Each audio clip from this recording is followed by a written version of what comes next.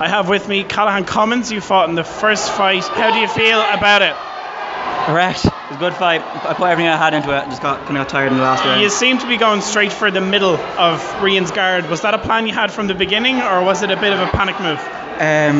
Bit of both, I think. Is middle was the wisest opportunity, but then when you get in the ring, you just firing straight ahead as much as you can.